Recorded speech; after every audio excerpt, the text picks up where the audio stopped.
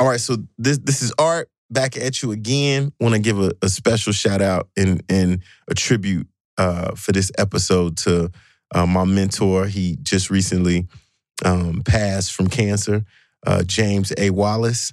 Much love, much respect, and the world is going to miss such a great presence. And he would say it as I would say it: "Fuck cancer." And we need to find a cure. What's going on, Wild Black family? You got Vince here with you. I know it's rare that you hear my voice before the episode, so it must be an important one coming up. You already know that. Today we're talking about cancer, and I don't think there's a Black family, or really, honestly, any family out there that's not been affected by this disease. So before we get into today's episode, I just wanted to dedicate it to a couple people that are important to me that I've lost. Both of my grandfathers, both of my grandmothers, one of which I was actually burying while this episode was being recorded, as well as my father and my younger brother. Miss you, love you, Lord knows I love you. And I hope we find a cure soon because we're losing too many people to this disease. Peace.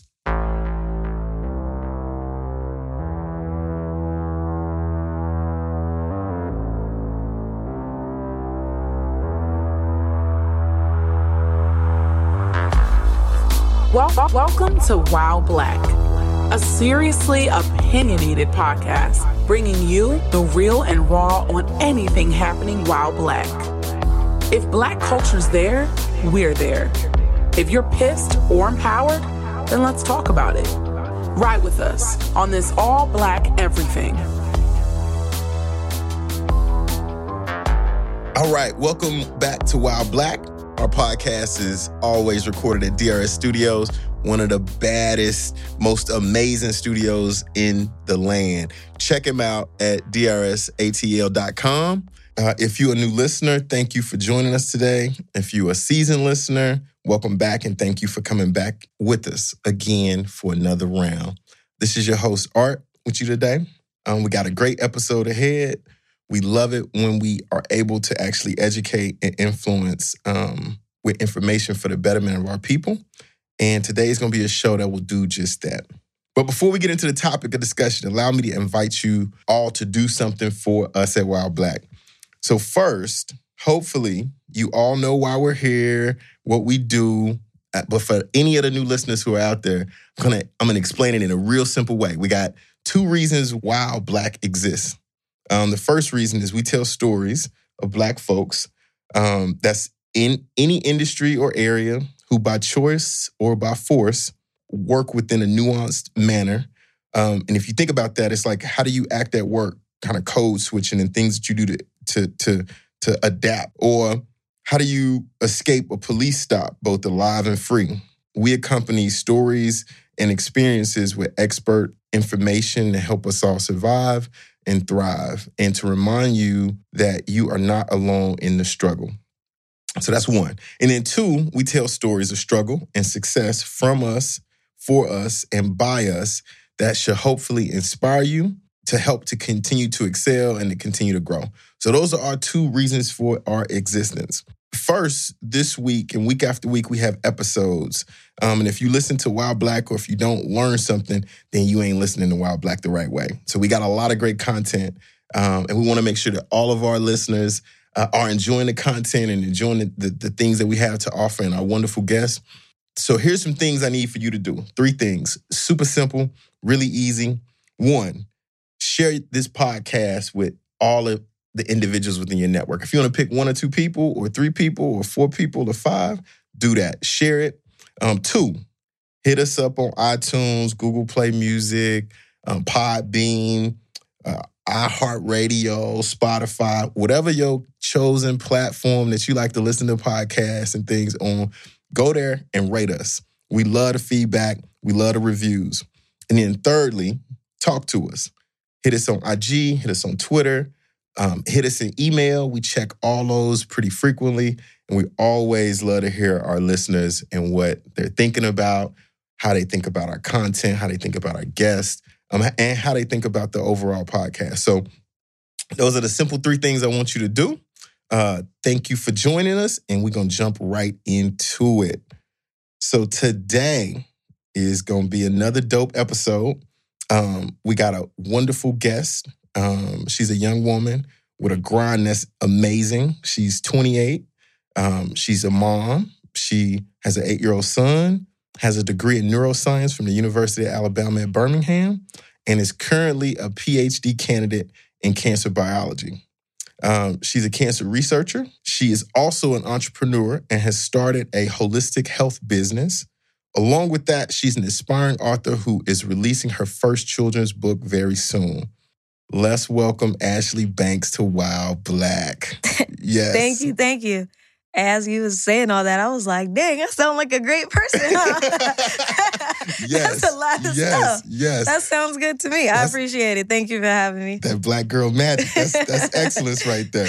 When I was reading your bio, I was like, oh yeah, she's gonna be dope on Wild Black. I appreciate it. I try to be. You know what? You wanna share anything else with the listeners and with Wild Black? Like, dang, I don't even know how to top what you just said. Like, that sounds like it should. I don't know. Like, I'm impressed with myself. But I would say, I mean, to top all that off, and most recent accolades that I have, I'm starting an HBCU tour where I'm going to different HBCUs throughout the country, actually. And I'm going to speak on minorities in medicine and underrepresentation of Black and brown people in the field of science and medicine, hoping to inspire and promote more of them to apply for PhDs in like science, technology, as well as going to medical school. As of today, I've spoken at Clark Atlanta, Spelman, and Morehouse. Nice. So those were amazing opportunities. Great time meeting those students. And I have Georgia State actually coming up next this week. And then from there, I'm moving my platform to FAMU to go and speak. And then I'm going up to Hampton University. And then I'm coming back down to Grambling and Xavier University of Louisiana, and then I'm going back up to Morgan State. So it's gonna be a busy semester. The grind is real. That's what's up. That's great. Yeah, thank you. So today, I alluded to this, but I'm gonna hit you with it. All right. Today we're gonna talk about cancer research and what you do, who you are, and we're gonna get into it kind of deep because I know our listeners. Cancer is like that's a thing that I know there's a lot of misconceptions. I know it's a lot of people who have misunderstandings of what it is, what it means, what treatment is. So today just seems like a really fitting time to talk through that. And we are it's a pleasure to have you with us to talk about it. Thank you. Yes. But first, so we got this signature section that we always go through with all of our guests. Oh, God. And we love it. Our guests love it. Don't embarrass me. Love it. No, I'm just kidding. Go ahead. Look, it's all on you. It's going to be how you answer these questions. Don't embarrass myself is what I should be saying. All right, go ahead. I'm ready. And so we put everybody on the hook for a little bit. What's unique about this is generally, we got 3 questions. The first 2, they just wide open. And then the third one is like the one that everybody got the same kind of answer to this third question. And it's lovely that they do. So let's jump right in. Okay. First question. If you had to pick between Beyonce and Cardi B to party with for the weekend, who would it be and why? Oh, man. Mm-hmm. Oh, man. Like I'm from Brooklyn and I'm Black and Puerto Rican, so I kind of want to say Cardi. However, Beyonce is Beyonce, though. And the people that are going to be at her party, including Hov. Right. Okay, I'm going to say Beyonce. Beyonce? I'm going to say Beyonce. Okay. Yeah, I'm going to say Beyonce. Sorry, Cardi. I love you, though. Hard choice, but Beyonce won that one out. Cardi's still hot, though. No. She seems cool to, like, kick it with. But B is B. Like, you know what I'm saying? You can spot Cardi maybe somewhere out in Atlanta. Like, Beyonce, you can't, you don't have the opportunity. So I'm going to go there. Nice. Okay. I'm with you on that one. If I could kick it with Cardi V or B, I'll probably pick B too. All right, Ben. Yeah. Right. I'm with you. All right, cool. I'll co-sign with you on that one. All right, second question. What's your favorite cereal, or what was your favorite, and it may be the same one. What was your favorite cereal as a kid? My favorite cereal as a kid? Mm-hmm. Captain Crunch. Captain Crunch. The original Captain Crunch. Okay, original. Did you like the Crunch berries? Nah. When they started adding that in the peanut butter, like it was like you're messing it up. I just wanted the regular red box with the captain on the front. That's all that's it. Okay. That was it. Okay. I was with Captain Crunch. My favorite was Lucky Charms. I like the little marshmallow joints. That was the only good part, though. The other cereal was nasty, though. The other one didn't taste like anything. But you had to put them together. Like, when you put them together, it kind of did something for okay, I can see that. Cool. Okay. Captain Crunch. I got you. Yeah. So that's what we're going to get you as a gift, Captain Crunch. We're going to send it to you. Okay. All right. Third question. And this is our signature question. Uh-huh. What do you love the most about life while Black? What do I love the most about life while Black? Mm-hmm. And this is crazy because I think the thing that like riles me up the most is that by so many other people we're seen as like the underdog. You know what I mean? So it always feels good when you win because nobody wants you to win. Mm-hmm. And then it's like when you come out on top, it's like, yeah, I knew I was going to get here and you upset. Yeah. And it makes me feel good that you upset, you know? So I think it's just, it's that, you know, knowing that everyone wants you to fail, but you already know that you're not, and then you take it there. Like it's kind of, I mean, yeah, being the underdog is kind of like the best way I know how to describe it. Like in so many different things, you know, people feel like, oh, like we don't deserve to, you know, be given the same opportunities or to be in the same even level or caliber as like other people, you know, or other races. So it's like when we dominate in those fields, like it feels amazing. Like when I see like these Olympic gold medalists in like swimming and like gymnastics, I'm like, they didn't want us to have this. Right. You know, tennis, golf, you know what I mean? Like they didn't want us to have this. And it just feels amazing, like watching all of like the other kings and queens like rise above and just do things that before like were unheard of. Like we just weren't doing it. You know what I mean? That wasn't our field. That wasn't our industry. And we're just like taking over. I think that's my favorite. That's dope. It says a lot, like when, because we on Wild Black, we talk about like the head or the head start that people of non-color have had for so many years, right? Mm-hmm. And it's like the pace at which we're picking up and then we coming in. It's almost like, that underdog and everybody, and I love that desire and that passion that you got for being an underdog, because it's like this crazy grind to say, oh, I'm finna show you what's really about to happen. Like, we just finna be a W right now on the side of somebody that you didn't think, or you counted out way too early. You weren't thinking that we was gonna come up and dominate like this. Yeah, that's a great trait for African Americans and people of color. And I love that you brought it out that way. So cool. So you know what? We're going to jump into, we have a section called a dope quote. So I want to tell you about it. And this is more of a statement today. Mm-hmm. But I want to get your opinion and get your thoughts on this. Okay. So many Black Americans do not trust their healthcare providers to act in their best interests. Research has shown that Blacks are much less likely to report trust in their physicians and hospitals, thus are less likely to seek treatment or be compliant with recommended treatment plans when they actually do go. What do you think about that? It's absolutely true. It's absolutely true. I have patients that feel more comfortable talking to me than they will to like doctors or other people, you know, and it's I mean, it's a comfortability thing, you know what I mean? Because a lot of people feel like, you know, they're not going to understand. You know what I mean? Like if I'm explaining to them, I mean, it can be something like, you know, they want me to come up here for like 8 hours and do this exam or this lab test or something like that. But, you know, I can't make this appointment. And the doctor's, you know, like, nah, you have to be here.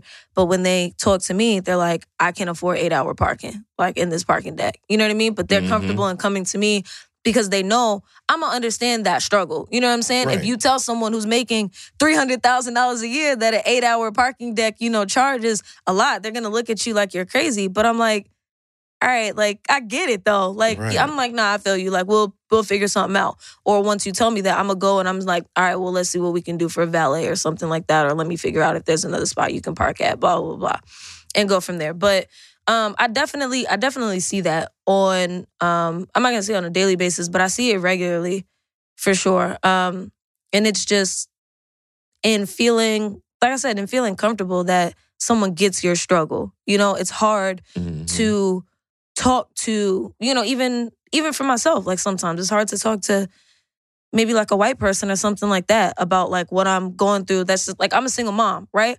I can't talk to somebody who's never been a single mom about my single mom struggles because they're not going to know what I'm talking about. If I'm like, I got to go home and do this, and my son has baseball, then get up and do this, they can't relate to that because they have a 2-person household. I don't know what type of support system that they may have. My struggles are different from theirs. And I think a lot of, you know, that plays into like races and ethnicities too. That's why I think it's so important because, you know, cancer affects the Black community so much that we have more physicians and more doctors, more nurses, more research staffs that look like what a lot of the patients do, you know, so to speak. Yeah. So that, you know, they can understand, or they'll be more open to communicating anything. I mean, it could be safety related things. It could be, you know, smaller, minute things. It doesn't matter. But I feel like you always want, especially unfortunately when you have a disease like cancer, you're in the hospital so much. You're in the doctor's office so much because you're always coming, either for medications, for treatments, for labs, for follow-up visits, for whatever. You want somebody that you're going to feel like you can relate to because you see them all the time. Yeah. You don't want a doctor, you know, that just comes in and out. Hey, all right, labs look great. See you next time. Like, Right. come on, like, yeah, like, you so going through something real serious, like, and that's how nonchalant it is. Exactly, Yeah. you know, but there are some, you know, physicians that will just do their job, if that makes sense what I'm saying. You know, and that's always been a big part of, you know, when I see my patients, like that bedside manner, that can't be taught. You know what I mean? Like either you want to, you know, be there and allow these people to maybe forget that they have cancer for the hour that they're in there. You know, like that's what I'm about. I'm a diehard Alabama football fan, Roll Tide. And I will sit and talk to my patients during football season. We'll be in heated arguments. I'm like, okay, we got to bring it down now. Like other people are staring. But I'm going to talk to you about whatever. Some of my patients will go through my phone. I'm like, this is a picture of my son from last season's game. Look at this hit. Wasn't it good? And we will literally go back and forth. I mean, some of my patients I've seen out at like Atlanta United games. They're like, yo, we're in the suite. You want to come to the suite? Hell yeah, I want to come to the suite. Like, we come kicking with you. You know what I'm saying? Like but you have to have that. It's that comfortability that makes you, you know, that, like I said, that bedside manner, that relatability rather. You know what I mean? That makes you a good healthcare professional. Yeah, absolutely. I'm 100% with you.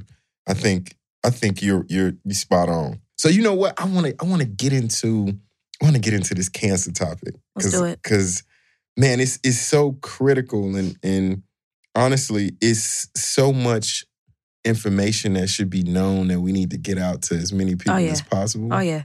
And so let's do it. Let's jump right into that. All right. So being within this space, kind of tell us how you got into the cancer researching space and why it means so much to you. Yeah, so when I was in kindergarten, my mom passed away from breast cancer. So I saw it like early on, right? Like I saw everything. I saw the harsh treatments. I saw the radiation. I saw the surgery. You know, she had a total mastectomy. For those that, you know, don't really know what that is, she had both breasts removed, right? Surgically removed where the tumor was, you know, and it still spread. You know what I mean? And she still had to go through radiation treatment, through chemotherapy, to trying different drugs, things like that. So like all of that while she was diagnosed when I was 4 and then she passed when I was 6. So for that 2-year time span, like I'm seeing everything, right? Because I'm going to visit her on a daily basis. So I'm watching her lose her hair. I'm watching her get skinnier. I'm watching her get weaker. You know, she can't sit up and talk to me the way that she used to. You know what I mean? Like it's different things. And, you know, in that moment, it just watching her go through everything and then eventually passing on, I knew in that moment that I wanted to find the cure, you know, for cancer, like be on that team to help find the cure or, you know, at least like help other people, you know, and decreasing their chances of developing cancer or those that have cancer, like informing them of the best health tips or advice that I can give to them on how to, you know, do a change in diet or, you know, what different like natural medicines that they should be taking, or, you know, just ways of boosting the immune system, like defeating cancer, things like that, which is primarily how I spend my time now. But I mean, I think when you go through something like that, it was one of those situations that for the longest time, I didn't understand, you know? It was always just a why me? Like, why did this happen to me? Like, yeah, that's not fair. Like, why me? You know? And this was my mom passed in 96, right? So a little while ago, and it was always a why me? Life isn't fair. Life isn't fair. And it wasn't until a couple years ago, I was like, you know what? I have so much knowledge on this because I've literally dedicated my life just to reading it for fun because I needed to understand. There was still that closure that I was seeking, right? So I wanted to help myself decrease chances, right? Since my mom had it, I was like, I need to be careful for me. So I'm learning and I'm reading up on things for me. And I'm like, you know what? This is what I want to do. Like, there's so much knowledge out there. Like, I need to tell other people. So I started telling my friends and my family. I was like, I want to help people. So eventually, you know, became a cancer researcher, and I was doing it. And I'm like, okay, yeah, I'm talking to these patients that already have cancer. But what about like the other people, you know what I mean, that haven't gotten it, you know, but do have cancer that runs in their family or whatever, or do just want to know how to be healthy in general. Like, what about them? You know what I mean? Because there's one thing to help people who have cancer, but how do you work towards people who are trying to prevent themselves from getting cancer? You know what I mean? Like, you can always, you know, fix a problem once you have it, but why not just like prevent the problem from ever occurring? Yep. Exactly. So that's when I was like, you know what, this is what I'm here to do. Like, this is what I'm here to do. Pain to passion. You know, so I'm here. That's an amazing story because it's rooted in a purpose. Like, that's deeper than what you would normally see by you know, any individual just picking a profession or picking something that they want to do for the rest of their life, or something that actually gives them a lot of fulfillment. So that's awesome. Yeah. So in your research and in that quest to understand knowledge, right, and what cancer is, can you explain or kind of describe what is cancer really? Yeah. Nah, that's an amazing question. And I honestly love when people ask me that question because I think so many times we think that we know, but we don't. Right. And everything I thought I knew about cancer, I didn't, if that kind of makes sense. Like, so basically from a scientific aspect, right? Cancer basically forms from abnormal cells, right? Everybody has cell growth that goes on in their body. We know the double helix, the DNA module, the stream, that all has, you know, different DNA coatings, so to speak. So what happens when someone develops cancer is that in that DNA coding sequence that's constantly going, a mutation occurs, right? A mutation occurs, and then an abnormal cell grows from that mutation. Because something is off in that DNA strand that your body is used to making, it grows an abnormal cell, a cell that's not like the rest in your body. That abnormal cell grows at a faster rate than our normal cell does. So when it's growing, but it still resembles our regular cells. So our body doesn't know in that instance that, hey, this one doesn't belong. Right? Cancer is very, very, very smart. And that's what's unfortunate about it. So it's basically like having twins, but one's a good twin and one's an evil twin. You know what I mean? And you don't know until somebody does something wrong because they look the same. So it's kind of like that, you know, in an analogy form. And because it grows so quickly, there's no space in the body for it to be released. So our cells in our body is you know, perfectly and wonderfully designed. As cells get older, naturally, and normally speaking, as cells get older and they die, our body gets rid of them, right? So it's like every time one dies, then the body says, okay, it's time to make another one. So it's keeping, you know, the flow going.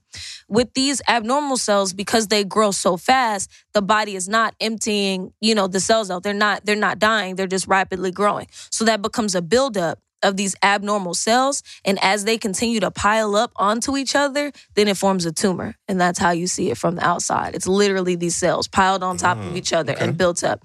Then it becomes the tumor. And then, you know, from there, if not treated, then of course the cells will continue to grow. And because it's like, if you think about like piling beanbags like on top of each other and you get to a high point, right? As the tumor is like maybe like protruding from the skin, that's when people can normally like feel lumps, as they call them, right?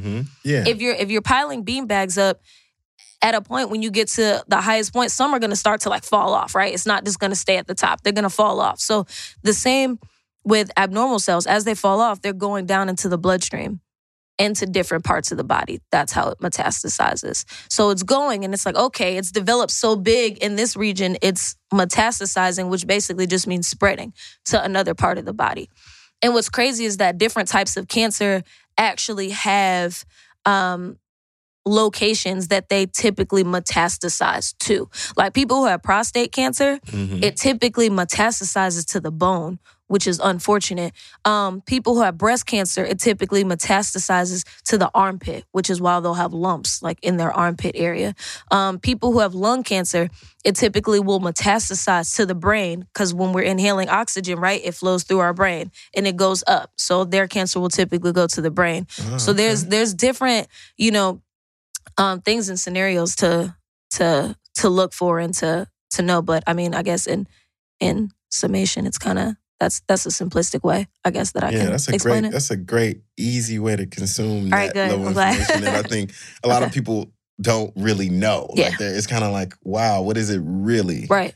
And that's a great simplistic way for everybody to be able to consume that. Okay, cool. What are so with that, with a great, I think we're going to build up into like a good understanding of cancer. So what causes it? Like, what is the and I know there's different types, but what's the general cause of it though? Right. So the biggest thing that I want people to understand is that like everybody's cancer is different. Different cancer types are different, right? And a huge thing that I always like tell people, they're like, oh, well, my mom had cancer, my dad had cancer, so I'm going to get cancer. And I'm like, all right, but not every cancer is hereditary. I just want, people to understand that. Just because, your mom or your dad may have had this kind doesn't mean that mutation is also in your DNA. Not all cancer is hereditary. A lot of it is environmental factors. I mean, you have to look at diet, right? Exercise, hereditary, genetics is one. It could be so many things. And then unfortunately, that's what research is there for. We're still trying to, it can be like air pollution. You know what I mean? It can be like poor diet, which we know a lot of foods, unhealthy foods rather are like, attributed an increased risk of developing cancer and stuff like that. That's, come out of there. But it's one of those things where I always tell people the healthier you can be now, the more efforts you're putting towards prevention. Because what I like to tell people is cancer doesn't happen overnight, right? Those cells aren't going to become, that one cell's not going to become abnormal and then you wake up the next morning and there's a tumor. Like that's not how it works. It develops over at least 10 years, right? So it takes So a lot of people don't understand that. Like it's been building. So there's a good amount of time for when it first becomes that abnormal cell to where it can potentially even be something serious, in one of the stages, stage 1 through 4. And taking care of your body now, you're decreasing those chances. And even if there is that, one abnormal cell, like I believe, in holistic and naturopathic medicine, but I can definitely say that, I've seen in my own patients that diet and exercise absolutely 100% has a huge effect on like cancer and your labs for sure. So, a lot of people downplay or don't take, especially a lot of people of color in my community and in our community. Yeah. Downplay the fact that diet has a lot to do with health. Like as if changing your habits over time won't change the makeup of your body or how healthy you actually become. Right. In the dietary space, like what is it about a diet that influences or has an effect on cancer or cancer itself forming or not forming or growing or spreading or not spreading? How does that relationship work? So basically, the number one fact, I'll tell, all the listeners, if there's one thing you take away like from the show, like please know that cancer feeds off of sugar, period. That is its food source. A lot of people don't know that. Cancer eat sugar. That's how it grows so rapidly. That's how it's spread. Now, of course, sugar's in everything, right?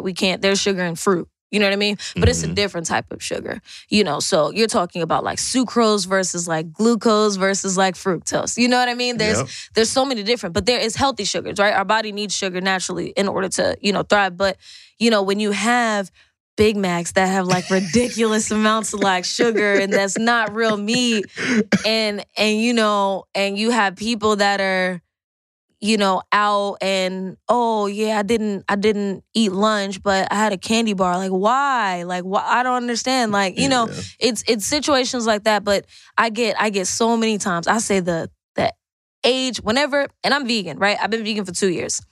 And my little boy, he's 8. He's been vegetarian for 2 years. But of course he eats vegan meals too. But I will whenever I tell people, I'm vegan, of course they ask me why. I talk about Dr. Sebi. A lot of people know or don't know about him. That's like my life mentor. I will stay up and like not get any sleep watching his documentaries and his, tutorials on food science and because he was an amazing herbalist, out of Honduras.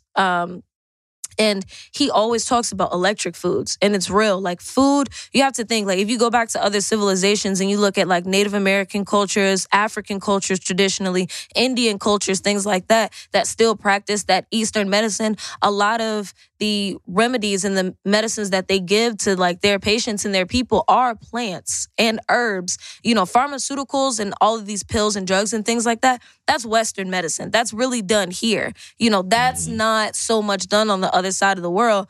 But there's a reason why we have like so many diseases here. We're like one of the most unhealthy countries. It's absolutely crazy. I mean, we have fast food restaurants, that's everywhere. I mean, and you see like restaurants like Whole Foods, Sprouts, Trader Joe's, those aren't in the hood. Those are in affluent areas. Correct. Those are in affluent areas. Yep. But in the hood, there's a McDonald's on every single corner. Yep. You know Burger what I mean? King poppin'. Burger King, Popeyes, Church's Chicken, everything in every single corner, and you will have to search high and low to find a Whole Foods. It's not there. Like, and people have to understand like what that means. Like, look at the bigger picture. This isn't a conspiracy theory. Like, it's a fact. If you go to the hood, absolutely. If you go on, Moreland Avenue, you're going down here to Memorial Drive. Yep. Oh, okay, I go down there. There's one vegan spot that I can go to that I always drive to in the West End. Outside of that, there's nothing. There's nothing, which is why I'm glad it's there because it, gives an opportunity for, people who are in those, types of areas to still eat healthy. But other than that, other stores aren't given to them. And, a lot of people say, oh, well, my grandma, she ate meat and cheese her whole life and she lived to 115 years old. I'm like, all right, how's her blood pressure? All right, you know what I mean? Like, right? How many blood pressure medications is she on right now? But right. chances are, a lot of elderly people, they do have high blood pressure from back in the day, or they are diabetic, or they do have gout, or they do have. I mean, there's, you know what I mean? Like, I'm like, okay, like, yes, maybe they did not have cancer, you know what I mean? Or they may have lived a long time, but you have to understand also food production was completely different than the way it is right now. Back then, people actually farmed.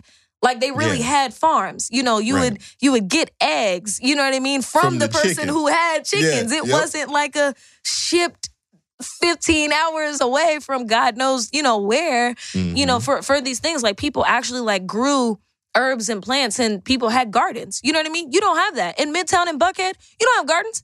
Right, you don't have nobody. You have There's concrete. No space for that. Right, There's no space. But you know what I'm saying? Back then, like people, they took the time to garden. They grew their oregano, their thyme, their tomatoes. So those things were organic. They didn't have to pay other companies to put chemicals and pesticides in the stuff because they were growing it in their own backyard. You know what I mean? To whereas now, a lot of people, for monetary reasons, don't want to take the time and effort to actually like produce food the correct way. They want the cheap and easy way that's going to cost them the least amount of money so that they can sell it for more. Because you got to think about it. Like, if you look at like a high-end restaurant, right? Let's talk about like something like, I don't know, maybe like Ruth Chris Steakhouse, right? You go to there, a steak is not cheap, right? It's not cheap. A piece of meat traditionally like was not cheap. Like that was hard to get. Like if you were growing up like back in the day and you were poor, like my parents used to say like they ate like, what was it, like buttermilk and cornbread was like a meal. Like sometimes, like that was literally a meal because meat was expensive because they took the right precautionary measures to make that meat. So it took more to get. Whereas now you go to McDonald's and you're getting quote unquote meat for $1. That's not meat. Like, you know what I mean? Like that's something else. Like you have to think about things like that. And it's seriously processed. Absolutely. It's seriously processed. There's chemicals added. There's so many preservatives and things like that. Food is not meant to be on the shelf in a grocery store for 2 to 3 weeks. It's just not. If it does last that way, there's preservatives and there's chemicals that have been added to allow it to stay in that state and not mold, which basically means that it's not natural. Anybody who goes to any type of health food store or, organic place to eat, they know that even when you do fresh juicing, you got 24 to 48 hours maximum to drink that fresh juice or it's bad because that's its natural state, period. But people don't want that. They want to, let me get this, canned green beans that's going to last. It don't expire for another year and a half. Like, what? Right. Like vegetables aren't supposed to last a year and a half. Right. You know what I mean? They don't like last naturally like that. Exactly. So people, I just want people to keep those things in mind as they're shopping, for stuff. I love how so there's a lot of nuggets in what you just said, like around one, food. Food is seriously how you treat your body, what you intake into your body, right. What the natural processes of food are versus things that are actually processed by man and you consume them as well. I also like the fact that you mentioned, you have people who talk about like healthy living and healthy eating, but then their lifestyle doesn't necessarily reflect that. Right. You are actually within a vegan lifestyle, which is the direct reflection of what you're talking about. Yeah. So it's like, listeners, when you listen to that, like we shared earlier, we bring experts in, and experts have a passion for what they do. Yeah. And it's amazing that you have that level of passion for what you do. I appreciate it. And how it's aligned to how you think about things and how it's aligned to how you practice medicine, how you are a healthcare professional. It all is interconnected, interrelated. And I think it's a beauty to that. Let me ask you this question. Mm-hmm. Do you think cancer is preventable? I think that the risk of developing cancer can definitely be dramatically decreased, for sure. I know that, like I said, for me, I've always known from when I was younger, doctors always told me, hey, because your mom had cancer, and my mom died very young. Like, understand, like she was 38 years old when she died. Like, that's young. Yeah. Typically, people are like, cancer is an old person's disease. Nah, not anymore. I have patients that are 26 years old with stage 4 cancer, rare forms of cancer. So understand that. So I've always been told, you're going to have to start getting mammograms much sooner than like other people do. And, and last year I sucked it up and I got genetic testing, which is basically like you give a sample of blood and then they'll look at, like I was talking about before, your DNA strands, and they'll see if any of the mutations that they know of that lead to breast cancer, which would be like a BRCA1, BRCA2, which we call BRCA1, BRCA2. Those are directly related to breast cancer, cervical cancer, ovarian cancer, even sometimes prostate cancer. Obviously, I don't have a prostate because I'm a female, but that's just an example that I'm putting out there so that other people can know. But it's like, so I got tested for those things. And that was the scariest part, like, of my life. Because I was like, it was one of those situations where, like I said, I'm a mom. You know what I mean?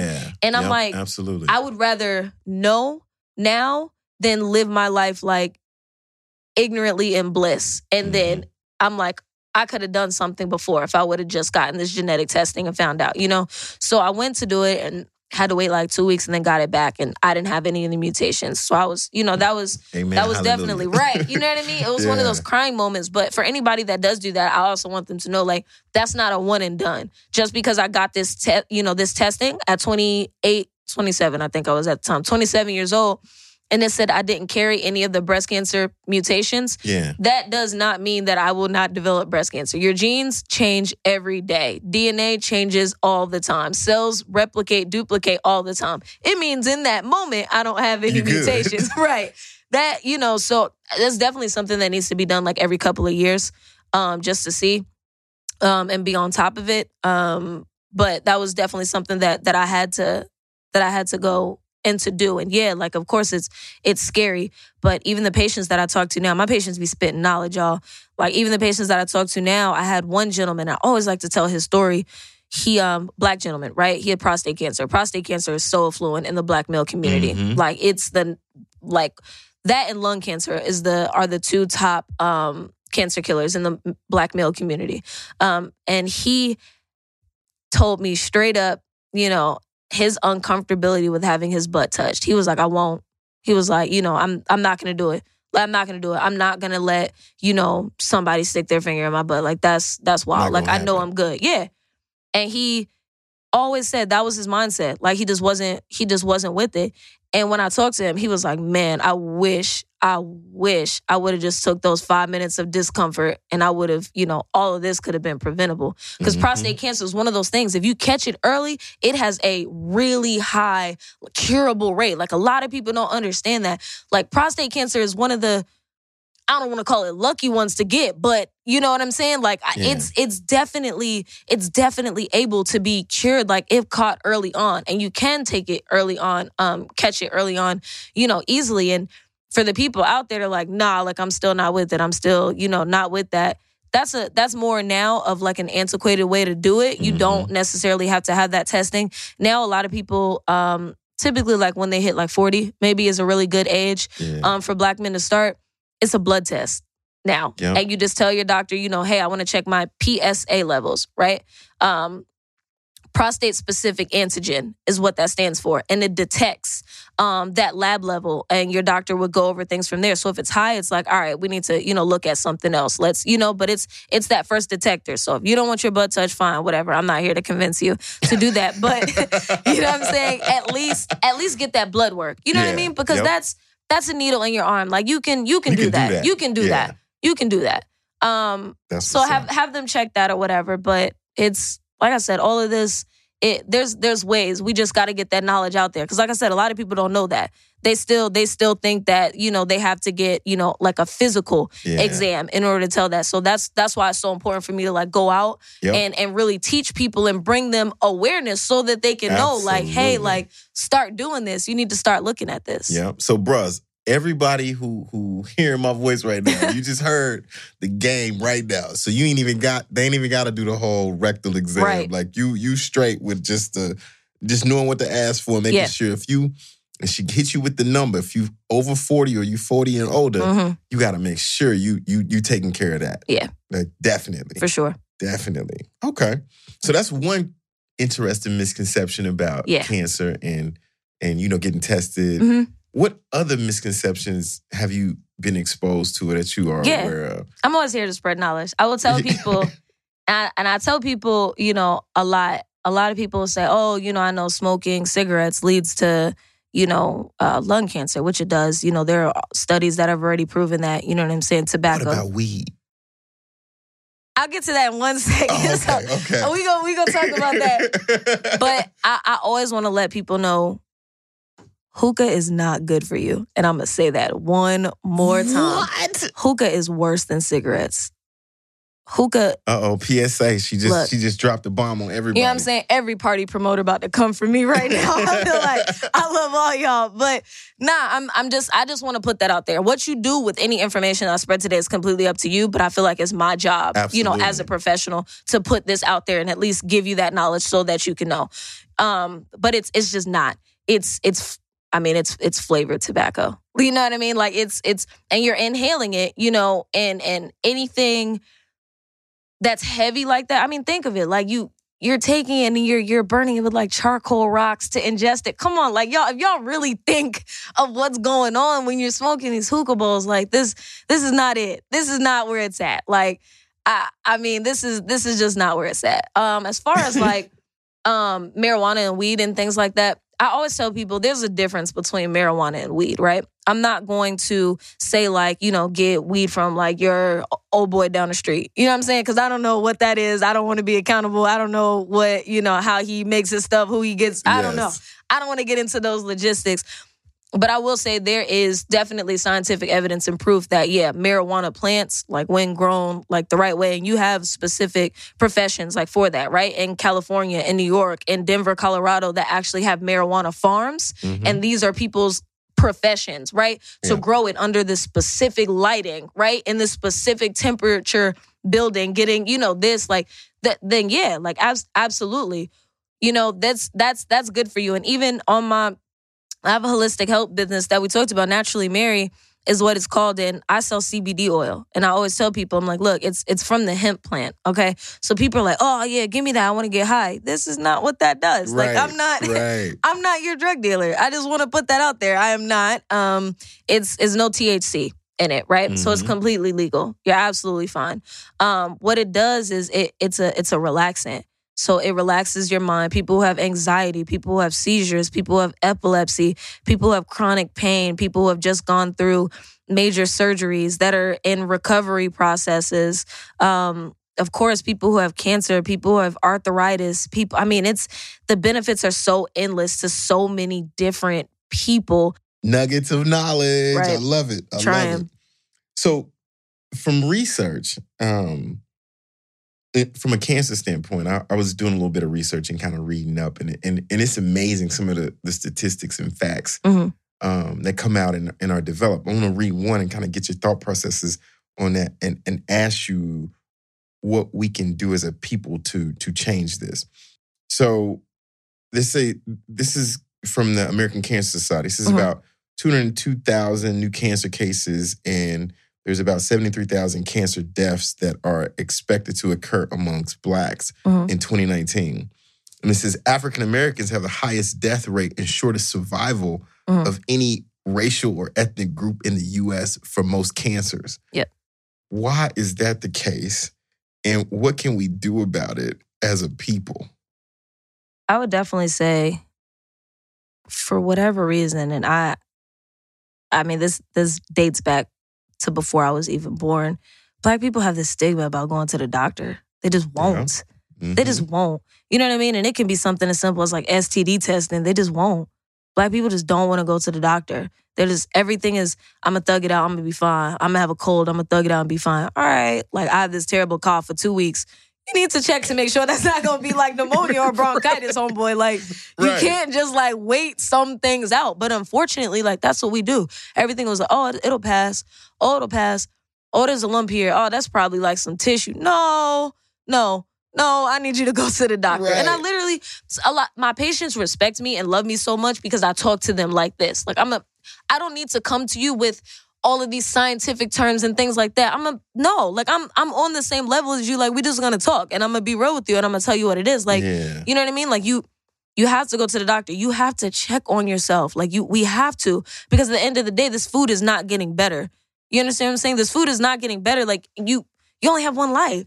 You only have one life. And whether you're a brother, sister, daughter, father, mother, whatever, there's somebody depending on you. There's somebody that's going to be devastated when it's your time to leave. Like why exacerbate that time by not checking on yourself, by things that can be prevented, you know? Like we have to get back out there. We have to go to the doctors. We have to ask questions. Like, it's okay to ask questions. You can't teach prevention or expect people to have all these preventative efforts if no one's giving them these resources or the knowledge to do that. Yep. I like to say, like, you can put it on a page, but somebody has to turn the page and help you continue to turn the page to figure out, hey, is this really affecting me? Or like, education is key. Oh, that's it. Yeah, absolutely. I love the fact that you that's kind of a mission and a piece of your purpose is you do that. Like you like doing it. I love it.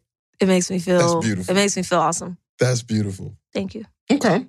So I'm gonna get into some questions that I asked some family members and some folks that are around me who just was curious. And you know, some questions seem like, hey, these are some questions you can easily Google and kind of get an understanding for, or you can ask around and kind of see what that really means. Right. So people hear two terms, right? Malignant and benign. What is that like? What does that really mean? Because people have different misconceptions of like what it means and how it affects them. In like all they hear is like, I have cancer or I don't have cancer. right? What is, like, if you could share the thought process behind malignant and benign and what it really means as it relates to like how you really did a good job in sharing what cancer is, Right. and kind of tying it together. Yeah. The most simplistic way that I know how to put it is if, I want people to understand you can have a tumor and it not be cancerous. Like there is that. You can have a tumor and it not be cancerous. So if it's not cancerous, then it's benign.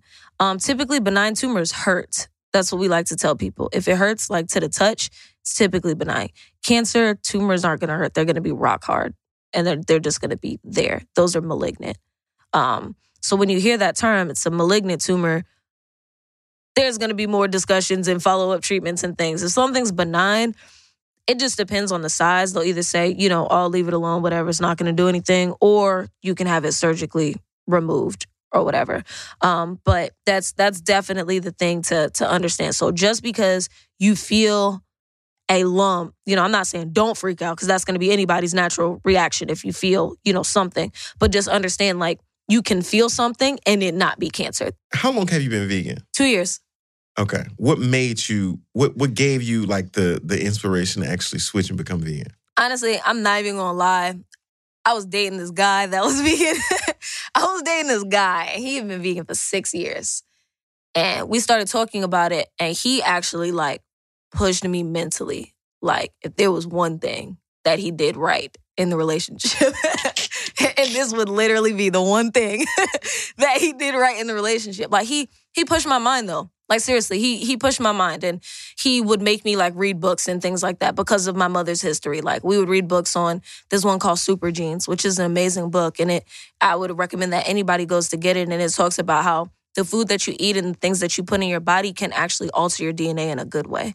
If you're proposed, to develop certain type of diseases and stuff like that, what you put in your body can alter your DNA in a really good way. Or adversely, if you're eating trash, you know what I'm saying? It's not going to, exactly. I always tell you, like, the food you eat is either going to fuel cancer or fight it. Fuel disease or fight it, period. Like, that's just what it is. Another really good book is called The China Study. Oh, it's amazing. It's really long, though, but it's amazing. And it's a study that was done in China about these people who had diseases and stuff, and they gave them all alkaline, plant-based diets, and how so many of these people, like, their diseases were gone. High blood pressure, their glaucoma was gone, their high cholesterol was gone, their cancer was gone, their herpes was gone. Like, it's crazy. Like, it's the craziest stuff, and it really goes in depth. And I'm a nerd. I'll read things like that all day. Yeah. Yeah. So all of that is really good. Got you. It's funny. So my doctor told me I had high cholesterol. So I was like, she's like, look, we're gonna put you on high cholesterol medicine if you can't get your cholesterol down. And so we had a fitness expert come on to the show, and she was spitting knowledge about fitness, and she was like, yeah, you should try a vegan diet. And I was like, straight up. I told her wifey, I was like, look, we should do a vegan diet for like a month. Yeah. And just try it out.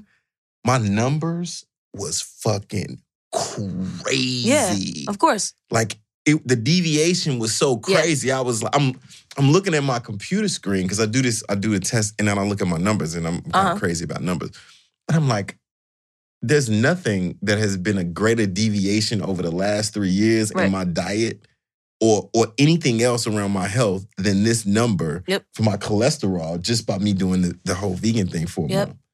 Fucking I mean, it was amazing. It almost made me consider doing like a vegan diet for like ever. And then I was like, shit, I love fucking chicken. I like ribs. My ribs is just on point. So, listen, and I will tell you, like, I've never been like, growing up, like, we didn't really have like beef or pork in the house for real. Like, if we ate meat, it was like ground turkey, like in the spaghetti, or it was like turkey bacon. You know what I'm saying? Instead of like pork bacon, like things like that. And it was, I'm not even gonna lie. Like, I tell people, like, it was the hardest for me to let go of chicken. Like, I love hot wings, period. Like, that was really hard for me, and I was like, okay, but I know that cancer runs in my family. So am I going to eat this now for temporary satisfaction, or am I going to work on my health and live longer? You know what I mean? It was one of those situations. It's like, you can weigh it out. That's not a hard decision to choose. Like, I got a whole son to take care of. You know what I mean? That depends on me. So, but when I see patients and they're like, yeah, I'm on a plant-based diet now, and I look at their labs, I'm like, yo, your labs look perfect. Keep it up. Your labs look perfect. You know, and it's so many people that I'm like, if you would have just started this before, you know what I mean? Like, if you would have just started this before, but that's neither here nor there. I'm better late than never. Look, I'll always tell people better late than never. And I'll always, say, like, start small, right? Like, to rush into veganism is probably one of the worst things that you can do, because I'm going to put it out there, 9 times out of 10, like, you will fail. When you're vegan, you have to think of everything that you're cutting out. Right? When you're vegan and you have a plant-based diet, you're not getting any grease. You're not getting anything but good fats. Like my food doesn't bleed. Do you understand what I'm saying? Like it doesn't, it's plants. Like there cannot be anything bad for my body and what I'm eating. There's no such thing as developing high cholesterol from eating too many kale salads. Like it just doesn't, it doesn't happen. You know what I mean? If you have things like, anemia and people are like, oh, eat a big steak, okay, or eat salad, iron levels, greens, green Without leafy the vegetables. actual- Because people are like, oh yeah, steak, a lot of this. And I'm like, okay, yeah, like, but it's high in fat and it's greasy and you're not thinking about everything else. Yeah, it's so many variables in what you eat and to be able to understand what all you're doing as you consume food is super, super, super Absolutely. important. It's one of those things. I mean, even with protein, I get guys that go to the gym. They're like, nah, I can't be vegan because I got to have my protein. And I'm like, you know that plants are first producers of protein, right? Like animals have protein because they eat plants. Like I just want to always like put that out there. Like B C. Let me be connected dots. Yeah, you know what I'm saying? Like it's always that, and there are like I always like people always say this is a corny example, but it's real. It's real in science and it's real in life. Like you have to look at animals that are vegetarian or that are fruitarians. Gorillas are one of the strongest animals in the world, and they eat plants and fruits and veggies. That's Exclusively, yes. They're literally one of the strong. I mean, you look at elephants. You know what I'm saying? That's like saying, oh, I can't gain weight, eating vegetables. All right, elephant is huge. But okay, right. If you say so, little fact, let me hit you with because you have to look at rhinos. Like look at, you know what I'm saying? Like that's not an excuse. There are tons of NFL players that are vegans and vegetarians and things like that.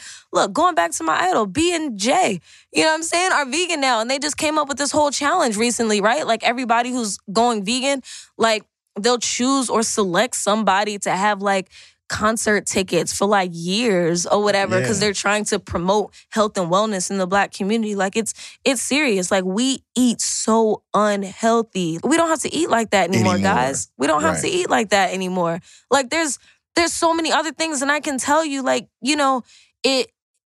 it's now, fortunately, being in a city like Atlanta, there are so many vegan and vegetarian options on regular menus and regular restaurants. And there's so many vegan restaurants that are popping up. Yep. Like Shout now. out Slutty Vegan.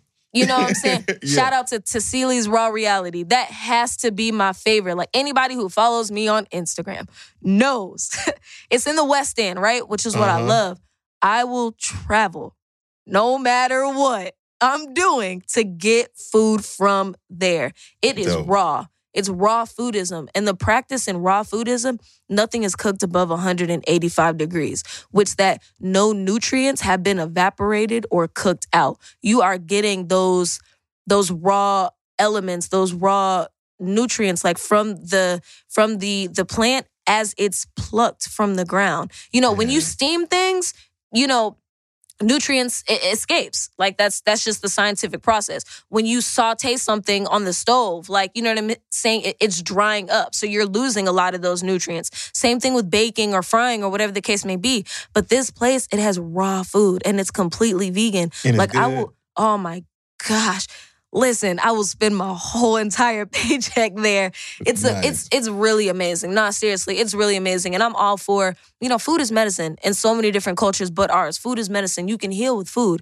Like, think about it. Think about the origination of tea. Yeah. Tea is for healing. Correct. You know what I mean? Until we started putting all this ridiculous amount of sugar in it and whatnot. Like, but tea is herbal. It comes from leaves. Like, this is... That's why you have sleepy time tea. This helps you relax. This is why people say when, women are going through that time of the month and they have menstrual cramps, peppermint tea. Peppermint naturally soothes the stomach. If people are dealing with inflammation or any type of, chronic disease, try some cinnamon, put some ginger in there. People don't, and I'm just like, if anything, please just stop eating white sugar. Like, go to honey, go to agave nectar. Like, we don't have syrup in my house. If we have waffles, we're going to use agave nectar, which of course comes from the plant.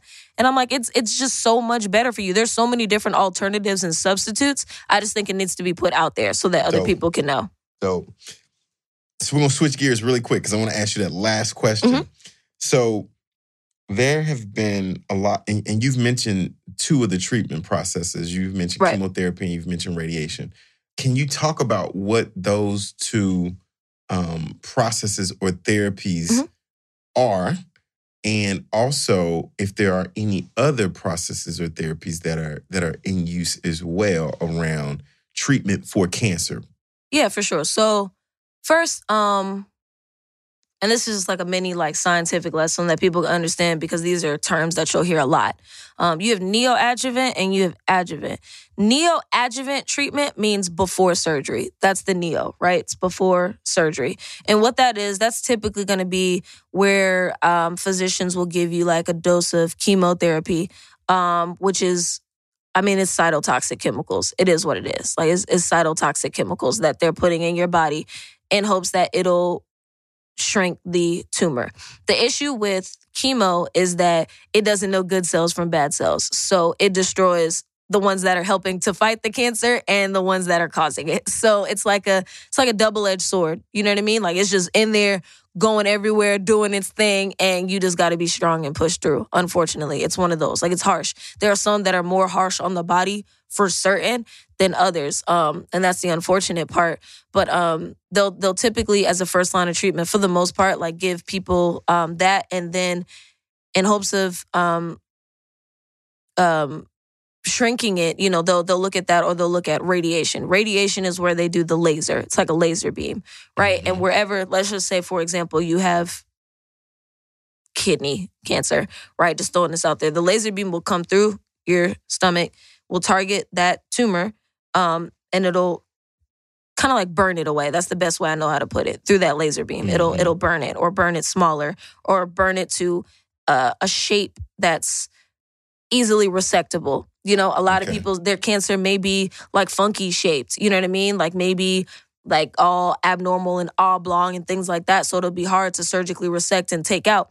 So maybe you want to do radiation and kind of make it like a circle or something like that. Something that'll be, easy to go in and grab. Exactly. So those are the two differences. So that'll be neoadjuvant. It's whatever treatment you try before surgery. Adjuvant is whatever treatment you try after surgery. So say in the surgery, they couldn't get all of it. They just weren't able to safely remove it all. Then you'd have adjuvant surgery to get the rest. Or say it didn't shrink to an adequate amount or size, for them to be able to go in and surgically remove it. So then you're in adjuvant. And you're looking at different chemos, and there are so many different chemotherapies. That's another thing I always like to explain to people. When people say chemo, oh, yeah, okay, my dad or my mom is taking chemo. Okay, but what kind? Because there's so many different types, and that's a broad term. That's just like saying I have cancer. Okay, but what kind of cancer though? That could mean anything to me. So there's so many different types of chemo. You're an amazing researcher, so you know all the types and kinds. I appreciate it. That's what that is. I appreciate it. But and now we have a proton cell therapy center that we're developing. And the premise of that theoretically is that it's safer and poses less side effects and risk than traditional radiation treatment does. So with radiation treatment, you got to think about it like the visual that I was given before. If you have the kidney cancer and then the laser is going through your stomach, past your tissue and all that stuff to get to your, the tumor on your kidney, that laser is still cutting through your healthy and your good tissue.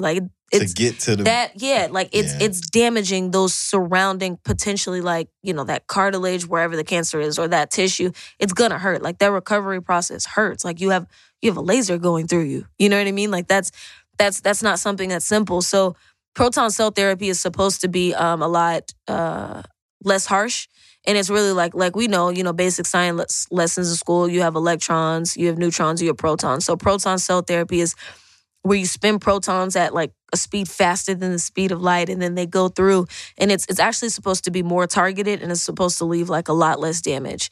Gotcha. So that's definitely an option that's out there too. But, like I said, I tell people like before you even want to think about all that, or for the people that aren't even in that process or that part, like if, all of this is making you uncomfortable, like, damn, that's a lot. Take care of yourself now. Correct. You know what I mean? Like Correct. if all this that I'm That's the saying like message. sounds like a lot, it is. This is a lot to put a body through, period. This is a whole lot to put a body through, not to mention like how expensive it is. Like, I'm not going to lie to people, like cancer treatments in a year can be anywhere between $100,000 and $450,000 for one person in 1 year. I've had patients cry to me telling me they had to file bankruptcy because they could no longer work because they were on disability due to their cancer. They were the breadwinner in their family. They were always coming in for treatment, so they had to quit their job. It just wasn't doable with their work schedule. Now they don't have any money. They had to, their car was repossessed. And it sucks that people have to be battling with cancer and deal with this stuff in their personal life. Like, it really does, but you can do something about that now while you're healthy. You can take steps. Message. That's the beauty. That's the beauty of the message, right? Is the techniques, the thought processes, and the things that you are advocating for is in the pursuit of prevention of it before you get it. So it's like, hey, here's an awareness of what it looks like now if you were to get it now with that question. Right. And then you've laid a roadmap out to the things that you could potentially do within your life and within your lifestyle to prevent the potential occurrence of it occurring. So that's a beautiful narrative. So we're running out of time, unfortunately, and I have so many more things I want to ask you. But I'm gonna kind of narrow it into like the last 2 or 3 questions. Yeah, for sure. How close are we from a societal standpoint in curing cancer, in your opinion? So I do know, like, professionally, like, there's always clinical trials and studies going on and things that are, great. And everyone's like, they come to me with the conspiracy. All right, but the government created cancer, and don't you always think there's a treatment for cancer out there already? And they hit me with that. And I can honestly say, and I'm saying it the way I'm saying it for a reason, so I just want people to understand my words. Like, think deeply about what I'm saying, because I'm saying it without putting myself in a position that I don't want to be in. Cancer, there have been numerous accounts of people curing cancer various ways without pharmaceuticals, without chemo, without radiation, whether that's through meditation and fasting, whether that's through a vegan lifestyle, whether that's through diet, exercise, whether that's through, different types of, full personal life changes. There have been many people who have testimonies of their cancer being gone without using chemo or radiation or drugs. So I'm going to answer the question like that. And I'm going to say, I'm here to enlighten people. I'm here to, everything I've always said, when I was blessed with this position in my job, I have gained so much knowledge that I would be so disappointed with myself as a person if I didn't educate people with everything that I know. I'm not here to withhold information from anybody. What I know, I'll let the public know, because I'm tired of people dying. I'm tired of losing family members. I'm tired of my friends losing family members. I'm tired of losing friends. I'm tired of worrying for myself what will happen to my son if I'm not here. So I will say anything that I know I put out there, and I can honestly say, it's happened more than once without someone ever stepping foot into a hospital. It has been documented to have been cured before. Got you. Our listeners can decipher that wonderful message. Another question. I want to get into 2 more quick things, because I want to. I'm here. Let's do it. I want to talk about you. Yeah. And what you're doing next. Me. And your holistic medicine site. Yeah. Right. And what you're doing on that front. Mm-hmm. And then also the children's book. Yeah. If you would grace the world with those two amazing elements, please share. Let's do it. So, talk about my children's book first. So, like I said, I lost my mom to cancer when I was 6 years old. So this children's book is called I Love You Forever. And it's basically about simplistically putting cancer in a way that someone like my son's age, between maybe like 4 and 10 years old, can understand, right? A person loses a loved one to cancer every single day. Unfortunately, that's just what the statistics are. Every single day, someone loses somebody to cancer, period. So there's so many little kids that are like me or that have the same story like, that I did growing up. They saw their loved one pass away. So this book is more so for them. It's not, I had a person tell me, oh, I wouldn't buy this for my kids. And I'm like, that's fine. This book is not for everybody. This book is for kids like me, because this is a book I wish I had. I'll be purchasing that book. I appreciate it. This is to, understand the things that they go through and the things that, everybody copes and grieves with things in a different way. Mm-hmm. I didn't cry. For whatever reason, I didn't cry, but I was always that kid who was angry. No one can understand why I was so angry, but it was because I was confused and nobody took the time to explain to me what really happened, what my mom was really going through. Exactly. Yeah. So this is a book that says, hey, like whether you cry, whether you are upset, whether you, whatever emotion that you feel, know that that's okay. Don't ever let someone tell you that there's a right way to grieve or cope with your own pain. We're all completely different. So know that you can feel all of those emotions or you can feel none of them. And that's completely fine, regardless, because at the end of the day, it's your situation. It's your trauma. Mm-hmm. No one can tell you how to handle your trauma in your personal life. That's the worst thing that you can ever allow someone to do, is tell you how to feel about a certain situation that has directly affected you.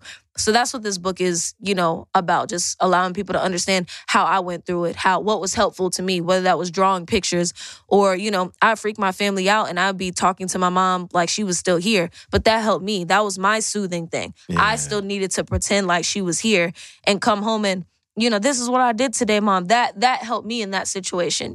There's something different for everybody. So this is just, like I said, this is for kids to understand, like, look, like, you're not out there alone. Like, I know exactly how you feel. Like, know that you will be okay, but know that it's okay to be okay when you feel like being okay. Mm-hmm. Don't let somebody rush you into feeling okay. If you're not, then you're not, period. Like, mental health is a whole nother topic, but, cancer is traumatic.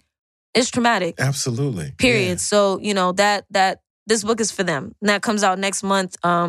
Pre-sales, I am taking on my website.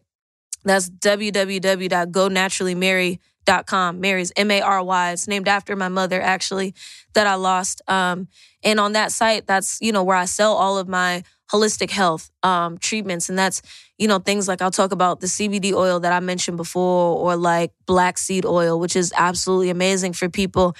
And, I always give some type of background so you can know, like, I'm not just telling you to purchase these things. Like, in the description, I'm telling you what it's good for and I'm telling you why it's good.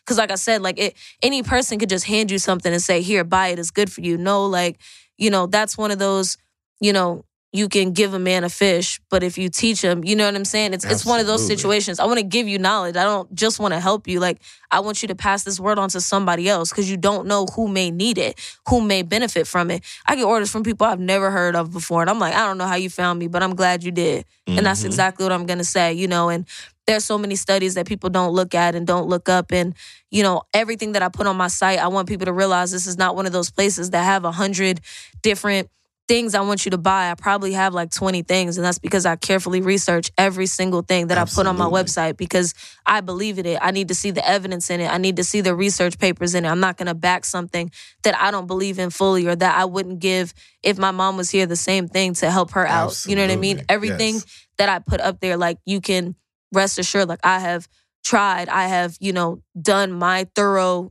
data and analysis and research on these things. I mean, everything, people who are battling insomnia, people who have eczema, I've had customers come to me like, yo, these steroid treatments, these lotions that I've been getting, like, they haven't been working. Steroids are harsh in the body regardless. And I had a customer who her 3-year-old has really bad eczema, and she keeps giving her like these steroid topical lotions that the doctor's prescribing, and it's discolored her skin at this point. Like, it's hard for the little girl. And I, made a homemade eczema, relief cream, and I gave it to her. She was like, listen, this worked, and I need 3 jars. And she ordered it like that. And I'm like, it's natural. And it's so many people don't understand the powerful properties that are actually in plants and essential oils. Everything is infused with essential oils, everything that I get.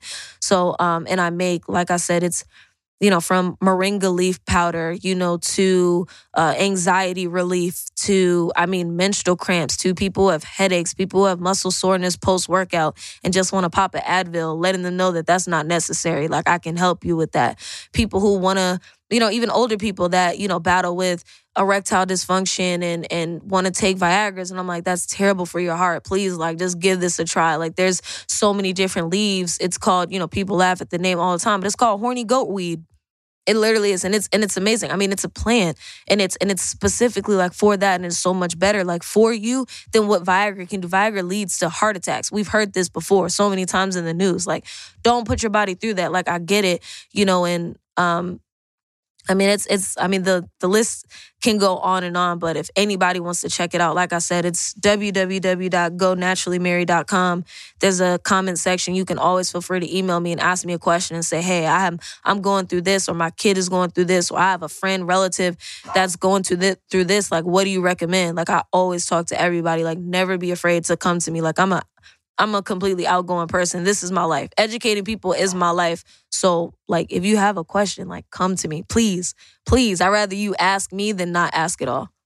Absolutely. So, with that, another amazingly dope episode of Wild Black with an amazing guest. Hopefully, all of our listeners got a lot of good information, a lot of good feedback, a lot of good perspective, a lot of good knowledge and education that not only did you get the ability to consume, but you can actually share with others within your circle. And I think that's the important message of today, is capturing that information and sharing it. So in closing, I want to thank you, of course, Miss Ashley Banks, for this amazing opportunity to explore your world and the things that are important to you, that are aligned to your passion. And I want to appreciate you for having a very concise message that is aligned to your purpose. Absolutely. Many people get this great feeling, this great amount of energy from hearing things that they may not necessarily understand. But when you line out the things that you've lined out with the facts and with the knowledge that you've possessed and with your website and with your book, it's all aligned to something that is highly and truly important to you, which is what makes us connect to you. Yeah. So our Wild Black listeners, I want you to support her. I want you to go out and support the book. And I want you to really take a strong consideration to the holistic approach that she has been expressing within the show. And that proactiveness around the things you can do now to prevent some of the things that could potentially happen to you in the future. Right. That you can make an easy shift that could potentially change your life forever. So in that, I want to close out the show really quick. I want to add two more quick nuggets. One is, you may notice that our partner in crime and our additional host, Vince, is not with us today. So his grandmother actually passed this last week of cancer. Right. So there's a beauty in the message and the timing of our show. And for me, I actually had a very, very, very extremely close mentor who is like a father figure to me, who actually just passed at the end of 2018 of cancer. So this episode is dedicated to our good buddy, partner, and initiator of Wild Black, Vince, and also to my amazing mentor who has transitioned to an amazing place as well. So thank you, of course. Listeners. You've got a great deal of insight and information today. And I want to pass it back to you one more time before we close out. If you want to share any last thoughts with our listeners. Yeah, you got like that opportunity. I appreciate it. Like I said, thank you for having me for sure. Like it's always definitely a pleasure to spread knowledge. You know what I mean? Like I'm here for that. That's literally what I believe my purpose in this world is to spread knowledge. If anybody ever has any type of questions, like I said, you have my website, www.gonaturallymary.com. Always feel free to hit me up, or my social media is at @thereal_Ashley Banks. Always send me a message. I'm there. I'm dropping cancer facts. I'm there to entertain and to educate. That's what I always say. But seriously, like, if you ever have any questions, like, it doesn't matter if I know you or not. Like, just say, hey, like, I just have a question. I don't ignore anybody. Like, if you want to know something, like, I'm here to tell you, whether or not you take the information, it's fine. Like, I enjoy just letting people know. Yeah.